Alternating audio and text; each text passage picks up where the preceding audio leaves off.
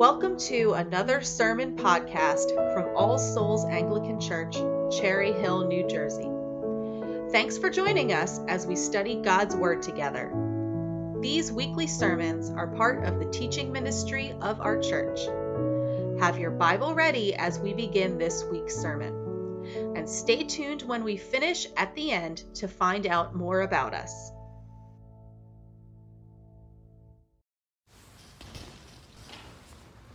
This is the 30th sermon in our sermon series on the revelation of Jesus Christ to St. John. And our text this evening is Revelation chapter 20, verses 11 through 15. That's page 1040 in your Pew Bible. We've now reached the conclusion of the cycle of visions in which the last of the villains of the counterfeit Trinity have left the stage forever. The beast and its paramour, Babylon, the false prophet, the dragon, Satan himself, have all been thrown into the lake of fire. The puppet rulers by which the counterfeit Trinity tried to intimidate, deceive, even destroy the church, lay slain, the food for carrion bird. But what then of the ultimate spiritual fate of these human rulers, their troops, and the countless rebellious populations of the earth? This is what we consider now in John's vision. It's their final appearance at what could be called the heavenly assizes of the Lamb of God, before which both the saint and the sinner will stand. But we learned last time of our Heavenly Father's loving provision for his children, the ones who have endured the onslaught of the minions of the counterfeit Trinity, the believers who have endured through the ages, the believers who suffered martyrdom for not worshiping the beast. All these, upon bodily death, receive the gift of the first resurrection. They are caught up immediately in the living presence of God and of Christ. The souls of believers both are living and triumphant because of their union in Christ and victory in his blood. This first resurrection refers to the eternal spiritual life of the martyr and the Christian believer who reign with him now. Believers who are free from the second terrible spiritual death, the eternal death, the ultimate judgment of the great white throne. Heaven's assertion and believers' enjoyment of their triumph is not simply postponed until the second bodily resurrection at the end of the age. No, they enjoy victory even at the moment of their death. God immediately, lovingly places them in positions of authority and judgment in the heavenly realms. Now, for all of us, I'm sure, who must all pass through death, there is a great stabilizing message here for us. That all those who may have harassed us or persecuted us through the years, they are already beaten. Indeed, if they bring us to death itself in martyrdom, they have only hastened the ushering in of the saints so that they could exercise authority from the throne of God himself. So this vision answers that wonderful pastoral question. Times of intense persecution and trial, the Christian believer weak and failing in the minority. Is there any hope for me? Is there any hope for us in victory? The persecutors, they seem to prosper. They're alive and well. But we stagger and fall. Is God truly looking out for us? Is he in control? Well, here we have our answer. The tables are turned. It's impossible to defeat Christian believers, even as the demonic forces rage against us. Their only further establishing us in positions of real and permanent authority. So the believers experience this first resurrection, which frees us from the terrible second death to come. We enjoy privileges as priests who worship in God's presence, as kings who share in Christ's rule, while we wait the second bodily resurrection at the Lamb's return and victory.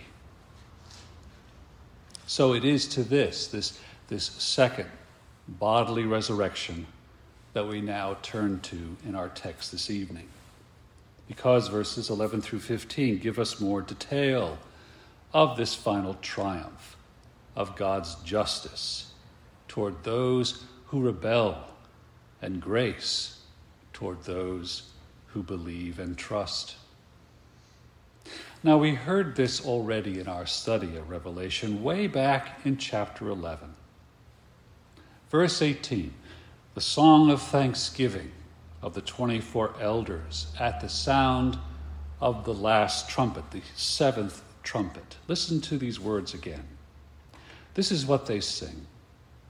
The time for the dead to be judged, and for rewarding your servants, the prophets and saints, and those who fear your name, both small and great, and for destroying the destroyers of the earth. We can see here already, can't we, the elders' song anticipating for us this twofold track, this ultimate moment of justice. God's prophets and saints receive the fullness of God's blessing at last, but those who destroy the earth with their wickedness will themselves be destroyed. So Revelation chapter 20, 11 through 15 takes up the conclusion of this song, expands this most sobering theme. And so, once again, just as he did at the start of his journey, the Apostle John, in his vision, when he was first called up to heaven in the Spirit, once again, in the Spirit, John sees God's throne and him who was seated on it. Notice the throne is white, a color that we've seen in Revelation, which may symbolize purity, vindication, even victory. This is the heavenly courtroom, or the assizes, with its echoes of Daniel chapter 7, as we heard Elena read to us this evening. Now, one can suggest many things for the whiteness of the throne. I think the most likely is the whiteness of the garment and the hair of the presiding judge, Daniel's Ancient of Days. It is this glory that is reflected in the purity, the clear crystal of the throne upon which the Ancient of Days sits. So let's consider the judge on his throne. Now notice the one who sits on the great white throne is visible as a man. This is the Lord Jesus, who now sits according to his human nature on the throne as Lord of the universe. Because our Savior's human nature was not dissolved or lost at his resurrection and ascension. We see here it before us now. The justness of his judgment is underlined here.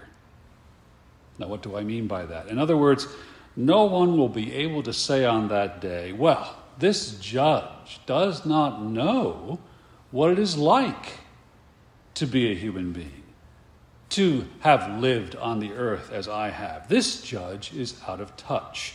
There is no justice here. No one will be able to say that, my dear friends, because our Savior Jesus Christ became a human being for us. It is he, the one who will judge us. As Hebrews 4:15 tells us he took our nature on himself, was touched by our infirmities, was tempted in every point as we are, yet without sin. Indeed, the fact that he will judge his people, to judge us, must comfort us. And we can track the blessing of the first resurrection to this moment. This is how Calvin wrote it. It is no inconsiderable security that we shall stand before no other tribunal at all, except the one of our Redeemer. John also describes the judge seated upon a throne that is great. So let's do a closer reading of the nature of this throne. First, in Scripture, a throne speaks of great judgment. In Psalm 9 we read, "He hath prepared his throne for a specific reason, for judgment." In courts of law, places are prepared for the judge and for the accused. And though you and I may not be ready, God's throne will be fully prepared for judgment. We must all appear before it according to his appointment. This throne also speaks of great authority. The second person of the Trinity, clothed with our nature, will be visible to all. Notice also how John writes of the awesome judge in verse 11. "I saw a great white throne and him who was seated on it, and from his presence earth and sky fled away, and no place was found for them." In other words, John is summing up for us the full extent of the overturning of the old creation that we have marked time and time again in the previous cycles of John's visions. Earlier visions, like the sixth seal, the vindication of the two witnesses, the seventh bowl, all describe this phenomenon, the unraveling of the created order in terms of earthquake, never before witnessed in all of human history. The overturn of mountains, islands being propelled out of their foundations in the oceans, the great cities shattered to dust, the sun and moon plunged into darkness, stars fall to the earth, splitting the sky apart like a scroll that is rolled up. There is almost a near personification, if you will, of the old first heaven and earth that fly from the presence of this holy judge, pointing to the fact that it is defiled. It flees away, tainted by sin and fallenness. We saw this, didn't we? In that first vision, the cosmic shattering of creation, and how then sinful humanity gave voice to this voiceless reality, to hide from the face of him who is seated on the throne and from the wrath of the Lamb. Now, the whole first creation flees away. It disappears in an instant. All those first things are gone. Those things that were introduced by sin and rebellion in the dragon and those deceived by him, all has passed away. Death, mourning, crying, and pain. But what of those judged before the throne? That comes next. Verse 12, "And I saw the dead, great and small, standing before the throne, and books were opened. Then another book was opened, which is the book of life. The dead were judged, but what was written in the books according to what they had done. And the sea gave up the dead who were in it. Death and Hades gave up the dead who were in them. And they were judged, each one of them, according to what they had done." Now notice the nature of the pairings here. This pairing of great and small. This is the opposite that I just read to you from the Elder's Song, where there the faithful servants of God are called the small and the great. In other words, all are standing here. We see it in the fact that in this ultimate judgment, there are two books as well. That also shows us that all stand there, both the unconverted and the converted believer. The book that records each person's thoughts and actions. And then there is another book, the book of life.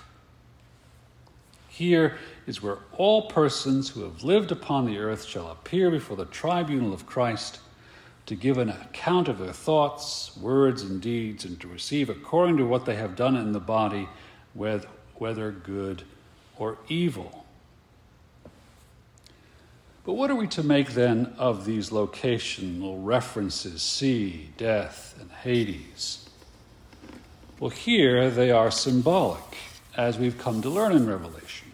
The sea and death and Hades are symbolic references to the realms of the dead. Its purpose is not to indicate to us the nature of their repose after death of that rebellious sinner before the second resurrection, but rather it has a more nuanced understanding. It brings comfort to the believer that in Christ, now that sin is no more, that crying and pain are no more, tear has been wiped away. The realms of the dead, death, Hades, are useless. They are empty, no longer required. They are no more, and therefore thrown into the lake of fire in verse 14. So we can see here that the Christian believer will not escape God's perfect scrutiny, but, and it's a big but, the sins of believers reviewed on that terrible day will only be done immersed in the wider reality of God's amazing grace and to his greater glory. We will be evidence of his glorious work in us, bringing us from where we were, dead in our trespasses and sins, and now living, reflecting the glory of our Savior. We will not be condemned, but we will be present. We see here simply that one cannot say, I am saved and can live the life that I want to. That certainly isn't true. But John continues his description with a focus on the unbelieving dead. That we, as evidences of God's glorious work in us, will also be witnesses along with the heavenly host. Understanding this truth must surely bring us a motivation to share the gospel to those who may indeed stand before this ultimate tribunal of the Lord Jesus Christ. The certainty of judgment, the terrible authority of the Lord himself, so that even the old creation disintegrates in his presence. Surely, my dear friends, it must urge us to pray all the more that their hearts may be changed to hear the gospel of Christ. But we also must consider the judgment that comes from the throne. Notice the books were opened. This is a direct allusion to the courtroom in Daniel 7 that we heard. After the thrones were set up, and the Ancient of Days took the throne of honor as the supreme judge, in Daniel 7 verse 10, the court sat in judgment, and the books were opened. The open book contains the account of each person because they were judged, each one of them, according to what they had done. In other words, this book is symbolic of God's perfect memory. That means that all that you and I have ever thought, said, or done is not forgotten. Now, when you get to a certain vintage like I have done, you know that you forget things over time. So we might find it difficult to believe that God does not forget one single thing. But it is nothing for a God whose nature is perfect to remember all thoughts, words, and deeds of my life and of yours. On that day, the book of God's memory of your life will be opened. This is how our Savior said it in Luke chapter 12. Nothing is covered up that will not be revealed, or hidden that will not be known. Therefore, whatever you have said in the dark shall be heard in the light, and what you have whispered in private rooms shall be proclaimed on the housetops. Throughout Scripture, we have seen how God's justice is shown in repaying his creatures according to what they have done. In Revelation, this becomes a particular focus of God giving blood as a beverage for those who thirsted after the blood of his saints. We saw in Revelation 18 how the repayment to the harlot Babylon is a judgment that duplicates her iniquities. And so the key in the judgment from the throne is not the book that records God's memory, but rather this other book, the book of life. Written in this book are not deeds, but names. When this book first appeared in 17, verse 8, we learn this, that the dwellers on earth, whose names have not been written in the book of life from the foundation of the world, and that the book and its names belong to the Lamb that was slain. In other words, it is the register of those from every nation whom he purchased for God with his blood. And it is the one book in the old universe that spells the difference between eternal life or unending spiritual death.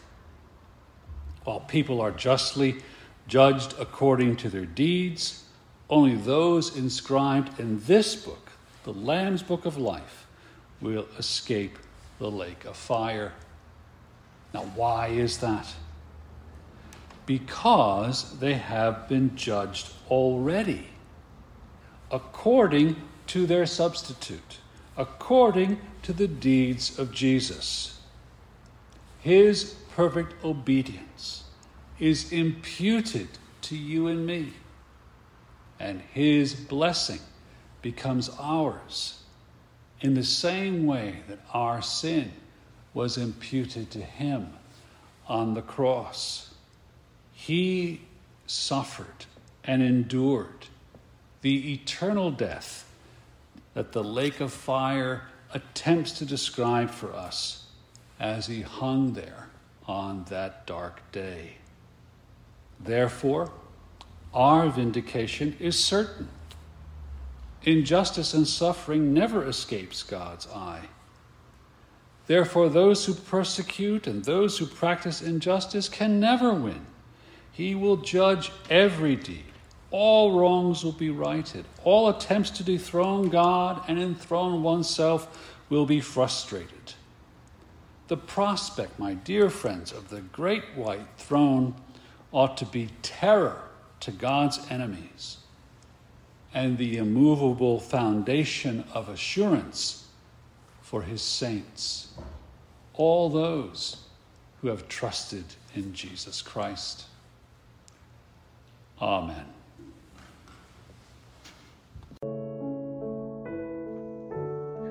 Thank you for listening. You can find out more about us by going to our website, allsoulsnj.org. There, you can support our mission by making a one-time donation or starting a podcast member subscription by clicking the Support the Show link under the Contact Us tab. You can also support us in prayer by clicking the Email Newsletter tab at the top. All Souls Anglican Church. Simple church, ancient truth, real people, new life.